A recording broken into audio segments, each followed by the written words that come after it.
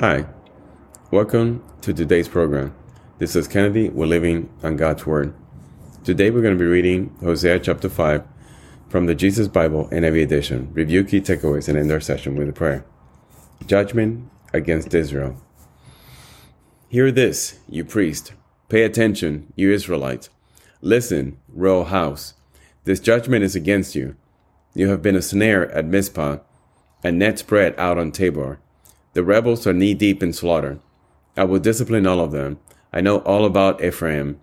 Israel is not hidden from me. Ephraim, you have now turned to prostitution. Israel is corrupt. Their deeds do not permit them to return to their God. A spirit of prostitution is in their heart. They do not acknowledge the Lord.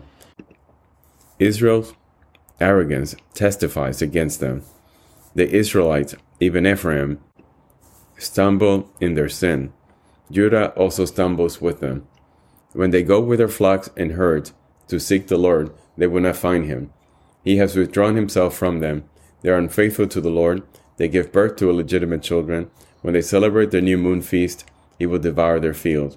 Sound the trumpet in Gibeah, the horn in Ramah. Raise the battle cry in Beth-aven. Lead on, Benjamin. Ephraim will be laid waste on the day of reckoning.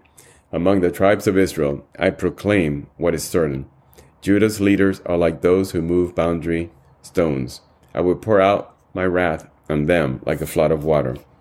Ephraim is oppressed, trampled in judgment, intent on pursuing idols. I am like a moth to Ephraim, like rot to the people of Judah. When Ephraim saw his sickness, and Judah his sores, then Ephraim turned to Assyria and sent to the great king for help. But he's not able to cure you, not able to heal your sores. For I will be like a lion to Ephraim, like a great lion to Judah. I will tear them to pieces and go away. I will carry them off with no one to rescue them. Then I will return to my lair until they have borne their guilt and seek my face.